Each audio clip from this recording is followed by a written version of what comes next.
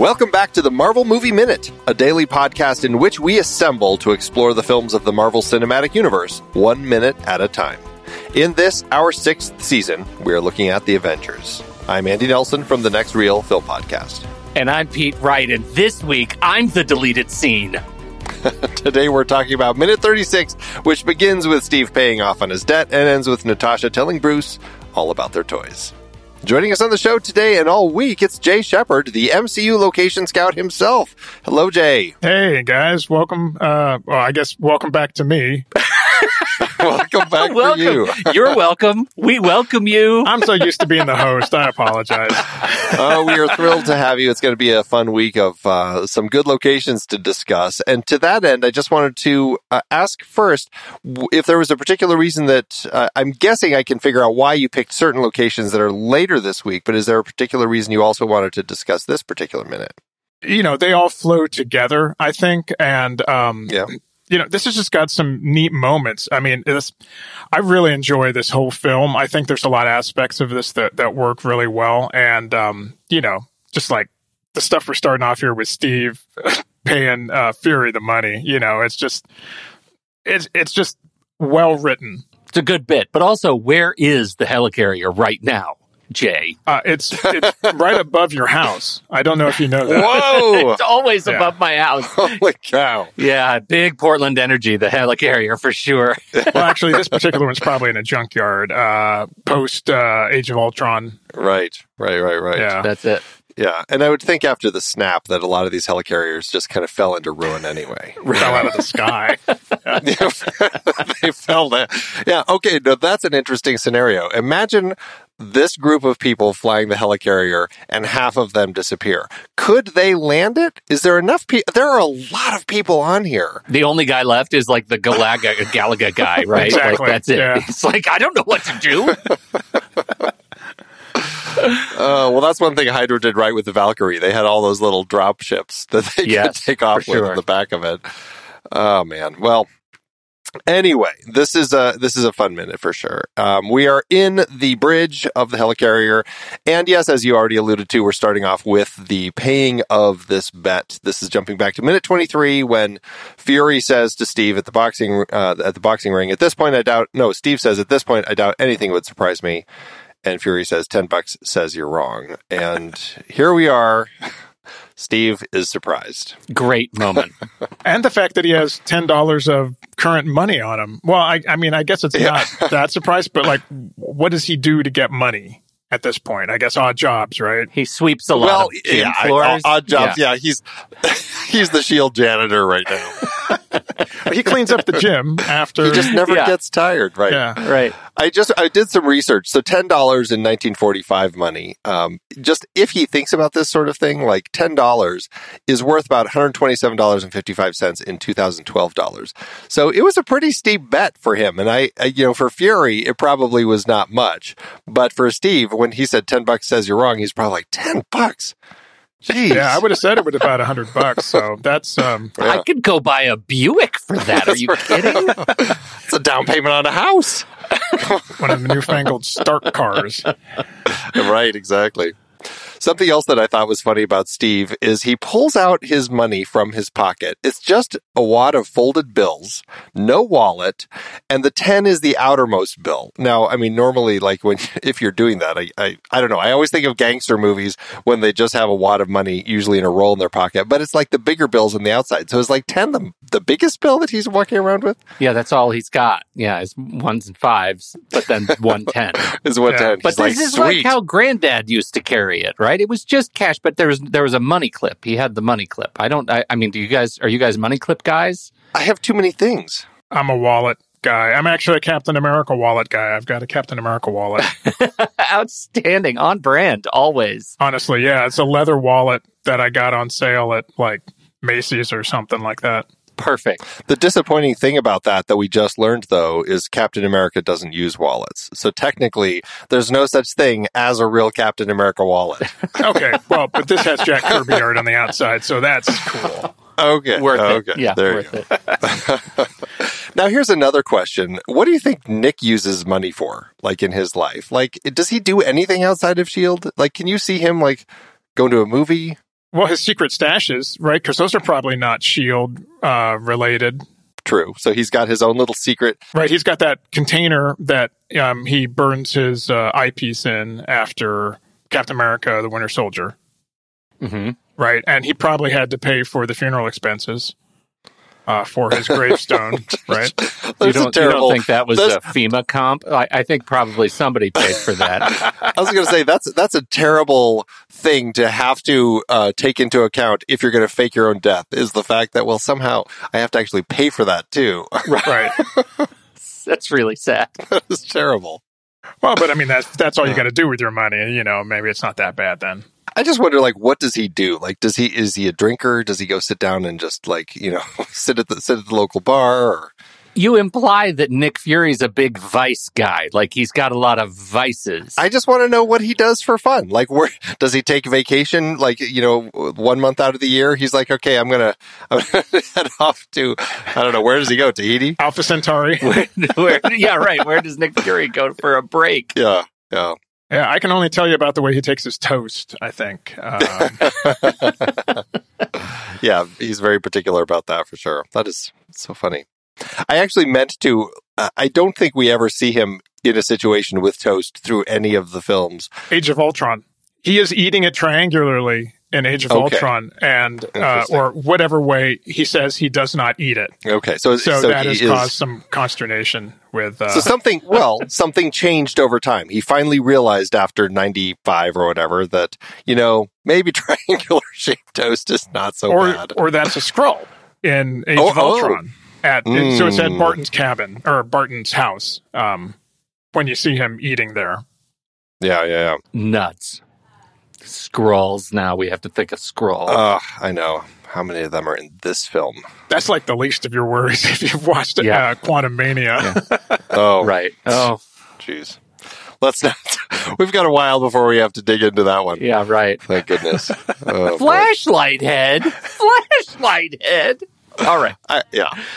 Can we talk about Fury meeting the team or Banner and his eye contact problems? There is this meeting between Fury and Banner. This is the first time they've met, although Fury knows who he is. Presumably Banner doesn't know who Nick Fury is, but this is the first time meeting. And it is interesting because of the way that, you know, he comments like, thanks for asking nicely. It also makes me wonder if Ross ever just asked nicely, would Bruce have said, well, okay. I feel there's like a little bit of sarcasm in Bruce this entire time anyway, just given the fact that, you know, they sent Natasha to get him and all that. And again, the writing, like there's this kind of constant sarcasm under a lot of the elements of the dialogue, I think. Yeah, for sure. It does. I mean, he does jump right into work right away. I mean, really, both of them do. You know, Banner kind of makes it clear that I'm not really looking forward to being here. And so Fury's like, well, you know, you can leave once we get the Tesseract. And so like that whole thing is they jump into it pretty quickly. And, you know, I guess they don't need niceties. It's just like, yeah, let's just figure this stuff out. It's interesting the way that conversation goes. And they both seem okay with it. And I do wonder if it wasn't for everything else going on over the course of the film, if they got the Tesseract and they got to this point, if Fury would have just said, okay, well, see you later, you know? Mm-hmm. Yeah. What I think is so interesting about this is that, well, there are a couple of things. The first is Banner, for all of his social anxieties or you know, his issues with being in the air and being with it and not being able to maintain eye contact and just being a generally shy guy. Also, as suspect as he is of every motivation coming from government, military, seems pretty easily swayed by, as soon as we have what we need, you're in the wind, man. Don't worry about it. Like, it seems like he's able to move on pretty quickly, which I always watch a little bit side-eyed. Like, I just am not sure that's a believable character thing. I know we have to move on. But right after this, we have this conversation about that leads us further toward S.H.I.E.L.D. becoming an authoritarian state. And nobody really thinks at all about the fact that S.H.I.E.L.D. is not just are they monitoring everything with an antenna and a camera and a microphone, but they clearly have some facility at doing it. This isn't a new thing. They're able to do it. They've been able to do it, is the implication. And I think it's fascinating. It's like a blink and you missed it. Oh my gosh. They're moving very, very close, or clearly toward this sort of authoritarian state. Yeah. And I think that's the part that really always stands out to me at this point. And I love Coulson's character. I did an entire podcast on every episode of Agents of S.H.I.E.L.D. So, we followed that very closely. It's an interesting commentary, not knowing, where they were going ahead with this, because I can't imagine that Whedon knew when he was writing this that, they were going to be doing something with like the Winter Soldier, right? And the way that S.H.I.E.L.D. or Hydra is within S.H.I.E.L.D. and all that kind of stuff. But yeah, it just kind of stands out. Like you said, it's this casual moment where it's like, oh, yep, we're just going to surveil everybody on the planet right now. Hang tight. Right. I just got to flip the switch on. And it happens. Like you said, it's not like, oh, we've got to get it warmed up or figure it out. Yeah, right. We've just figured out how to do this magical thing with antenna, like in the Batman, the last Batman movie, right? Like it's like they get it. They figure it out, but here they've known how to do it. That's the implication, and I think that's the scary part. And it does strike me that it feels like this sort of a tool, with the gift of hindsight of just sort of the general, trajectory of politics, this sort of narrative tool is an easy thing to just throw into a screenplay without really ever believing that we would ever get there, because it's fantasy. Right? It's just an easy shortcut to say this is a way that we can move from point A to point B quickly without having to get mired in investigation. Well, but to your point, they do something very similar in The Dark Knight, which was 4 years before this. And so clearly it's something that, people had been, recollections. It was something that people had been concerned about with the advent of, traffic cameras and everything else. And so it's fantasy, but it's like, I guess in a way it's sci-fi that it's like, yeah, this is kind of the future of where we're going to be with our science and technology. And it's a common trope of anything that you want to make the government untrustworthy or potentially untrustworthy with. I mean, it goes all the way back to like 3 Days of the Condor, though, of course, it wasn't like this high-tech digital stuff. But, I think you had Enemy of the State and like 2009 with Will Smith as well. All the same sort of things. The conversation with Hackman. Lex Luthor. Gene Hackman, Yeah. Or Lex Luthor, sure. Both of them work. Yeah. Yep. That's exactly, that's exactly the point, that it feels like we're going to go down this road and maybe we're putting these tropes into our projects because, specifically because if we shine a light on what's possible in fiction, maybe we'll be more wary of what happens in real life, And that's what sci-fi does. Exactly. And this is definitely sci-fi. I've had this conversation with several friends about superhero films. Are they science fiction? And for the most part, I'd say yes. And especially when you deal with like Captain America, the Hulk, Iron Man, right? Those guys are like straight out of science fiction stories. Yeah, it's a real blend of sci-fi fantasy, I think, that we have here. Yeah, absolutely. But the other side of that point is sometimes we put it in as a shortcut without thinking about the consequences. And when you look at The Dark Knight, like that, they made a real key point that says we're doing this once and it's wrong. We recognize what we're doing is wrong. There are no such revelations in this movie. Not in this movie, but I do feel like they put it in here specifically because they are thinking about, okay, well, we're going to move into this conversation further in The Winter Soldier, and eventually it will be a dividing point when we get to Civil War, and it will be, this whole conversation that kind of they continue to have, and the idea of these superheroes, like how do they protect you? And that's something that Tony really has an issue with. Like I told you, I wanted to put a suit of armor around the world, and this whole perspective that he has, and I do think that they were starting to plant those seeds, especially, I mean, geez, look what they're doing at the World Security Council. I mean, they're making them look like shady government officials. And I do feel like this is a direction that they were wanting to go, even if it's not a point that we get answered in this film, except with, I would say, when Steve walks down to the area where Coulson is talking, there's a look on his face like, huh, okay, interesting. He does, you're right. Like, he does. I think we get our reaction coming through Steve. I don't think Bruce is paying attention because I think he's so focused on gamma and spectrometers and everything else. I think that the whole conversation about the methods that they're using to find Loki and his group are lost on him. But I do think that we see it with Steve. I don't think that it's completely lost, though, I mean, not specifically in terms of the surveillance, but the lack of transparency that S.H.I.E.L.D. Exists with. It's the scene later in the lab where I think it's Steve again comes back and says, oh, wait a second, you know what they're doing with all these weapons?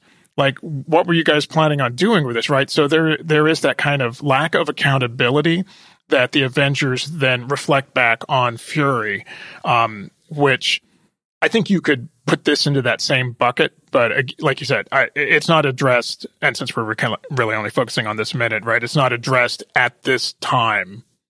Right. Yeah, the most we get as a recognition of it is Steve's reaction. That's pretty much it. Because everyone else is totally fine.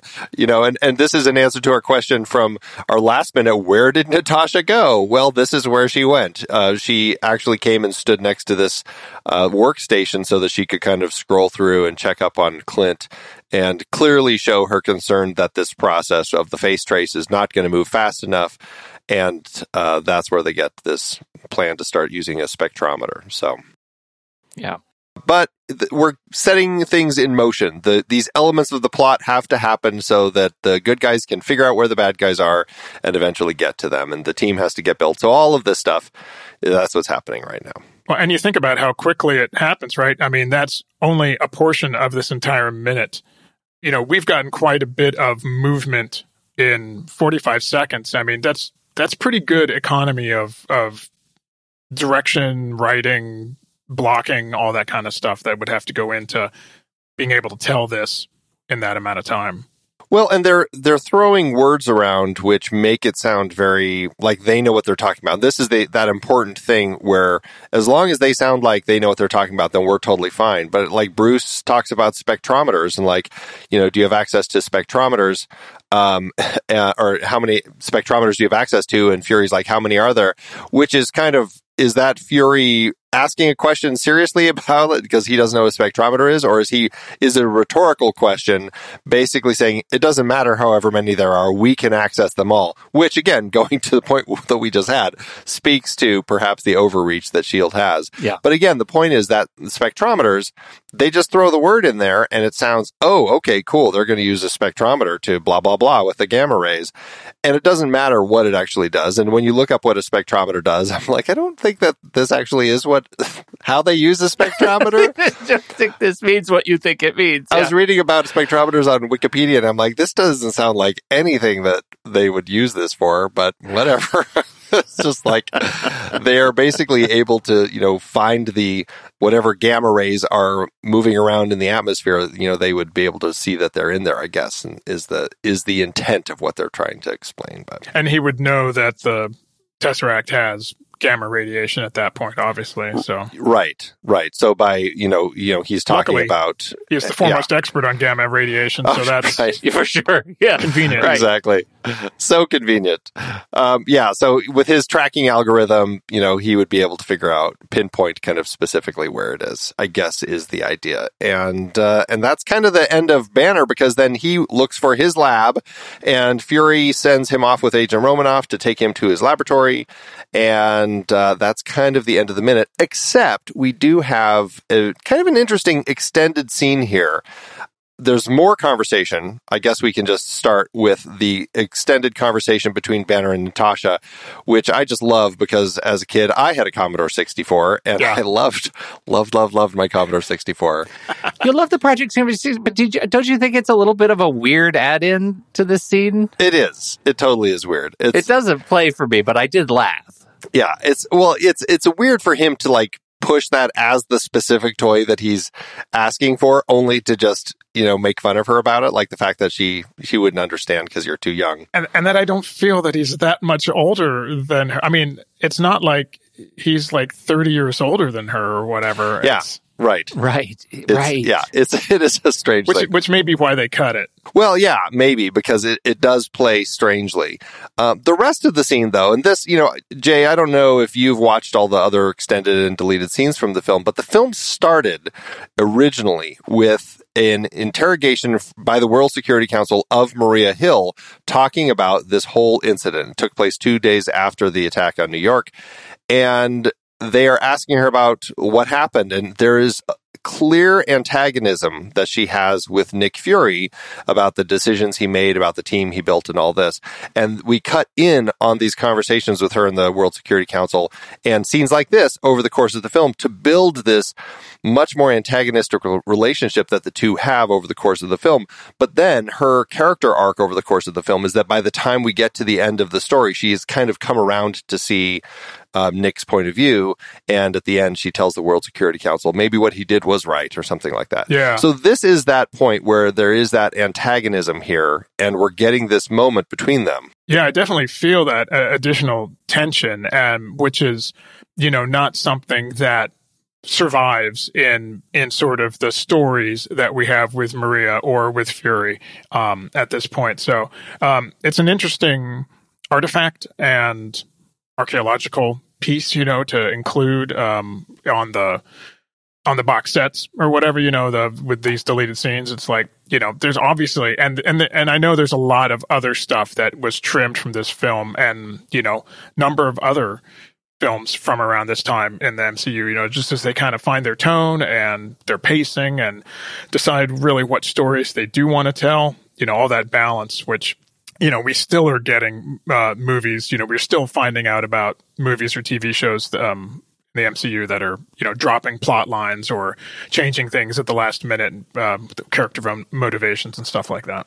Yeah, which, I mean, that happens pretty extensively through film and TV anyway. So it's one of those things. It's the nature of trying to put these stories together and figuring out what's going to make the most sense. Usually you don't film all that, though, is the thing. There's a lot of that happens on the page and you realize, well, maybe we shouldn't shoot this because it's, but because we're able to see all this stuff, I mean, it's, that's time. Those are days that they spent shooting this stuff. It's not like, I mean, I guess if you're already on the set and you're shooting the bridge set, if we shoot a bunch of other stuff here, that's a additional couple hours or something like that. But still, it's a lot of people's time. I mean, but I think in the world of like deleted scenes and extended scenes and stuff, like, they talk about editing projects and how really a film gets made and edited 3 times. Once when it's written, once when it's shot, and then once when it's edited. And oftentimes as they're editing, they realize, we don't need this at all. We thought we needed these extra explanations, and it turns out the one time was enough or whatever. Exactly. Right. I just think this one is more interesting to me. Like this particular, anytime we have these breadcrumbs of their antagonistic relationship, reek of a different intention than just like, oh, these are extra explanations, because these go to character, right? These go to a deeper relationship between these two characters that does exist elsewhere in canon, and they chose to extricate it. And what I find so fascinating about it is that in this sequence and others we've talked about, like, we have that that flavor of a more complicated relationship that Maria Hill gets to have in this movie, that ultimately she is excised. And so this is always a bit of a frustration for me, because we get to see what it would be like if Cobie Smulders got to actually, perform something with a little bit more depth. I get it if they were cutting it for time. I do like the idea of having that relationship, like a more antagonistic relationship over the course of the film that develops and she's allowed to kind of have a more interesting character with an arc and everything over the course of the film.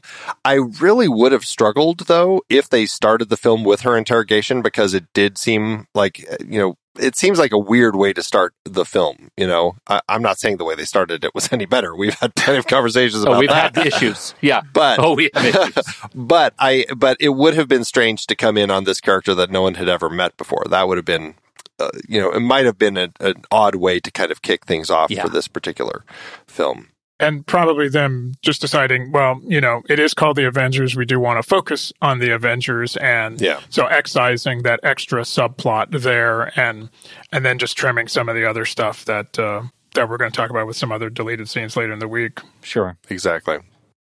Though, and it's what I find interesting about these scenes that have been excised is what ends up getting left behind, because I think that it's really interesting when you watch the scene knowing what their intentions were.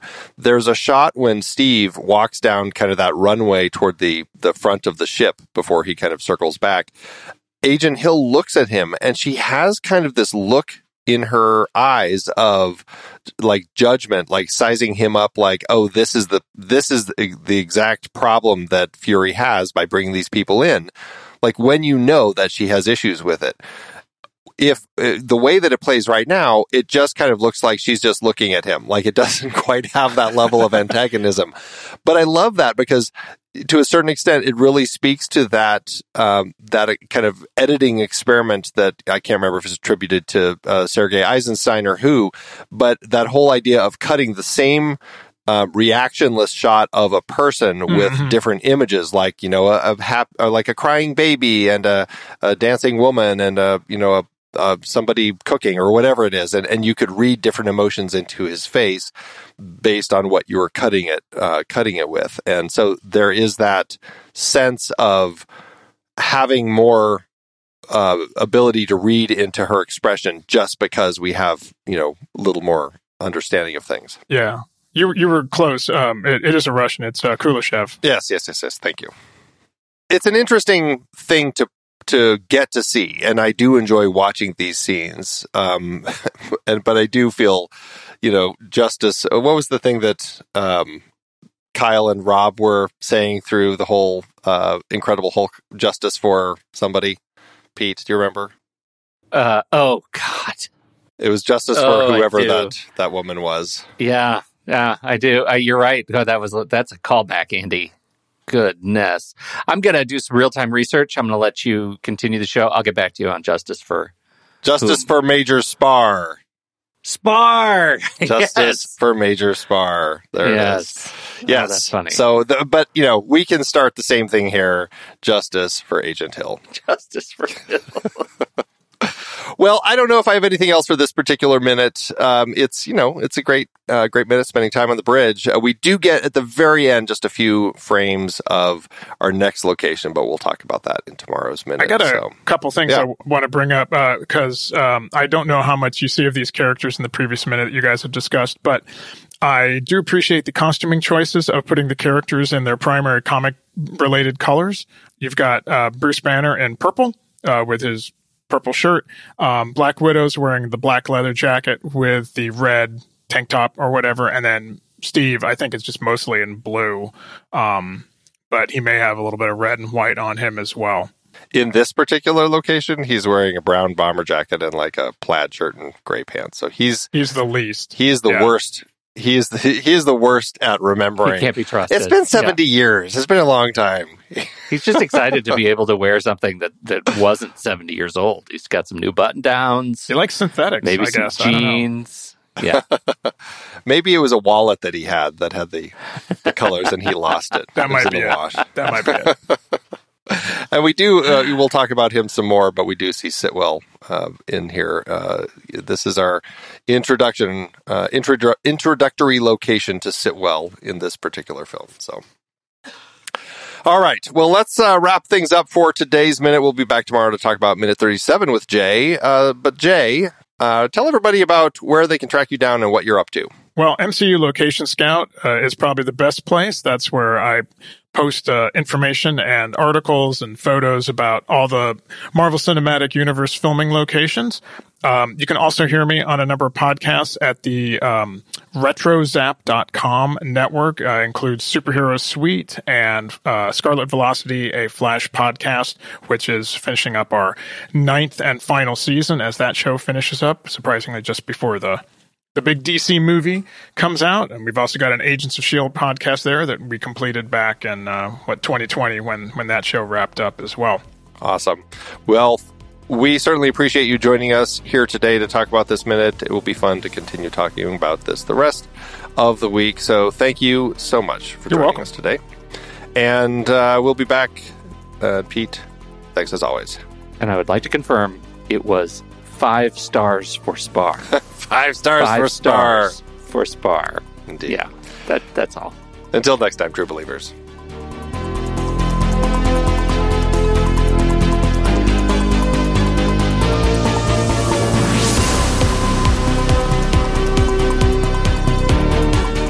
Marvel Movie Minute is a production of True Story FM, engineering by Andy Nelson. This season's music is Message to the World by Anthony Vega, and this season's show art is by Winston Yabo.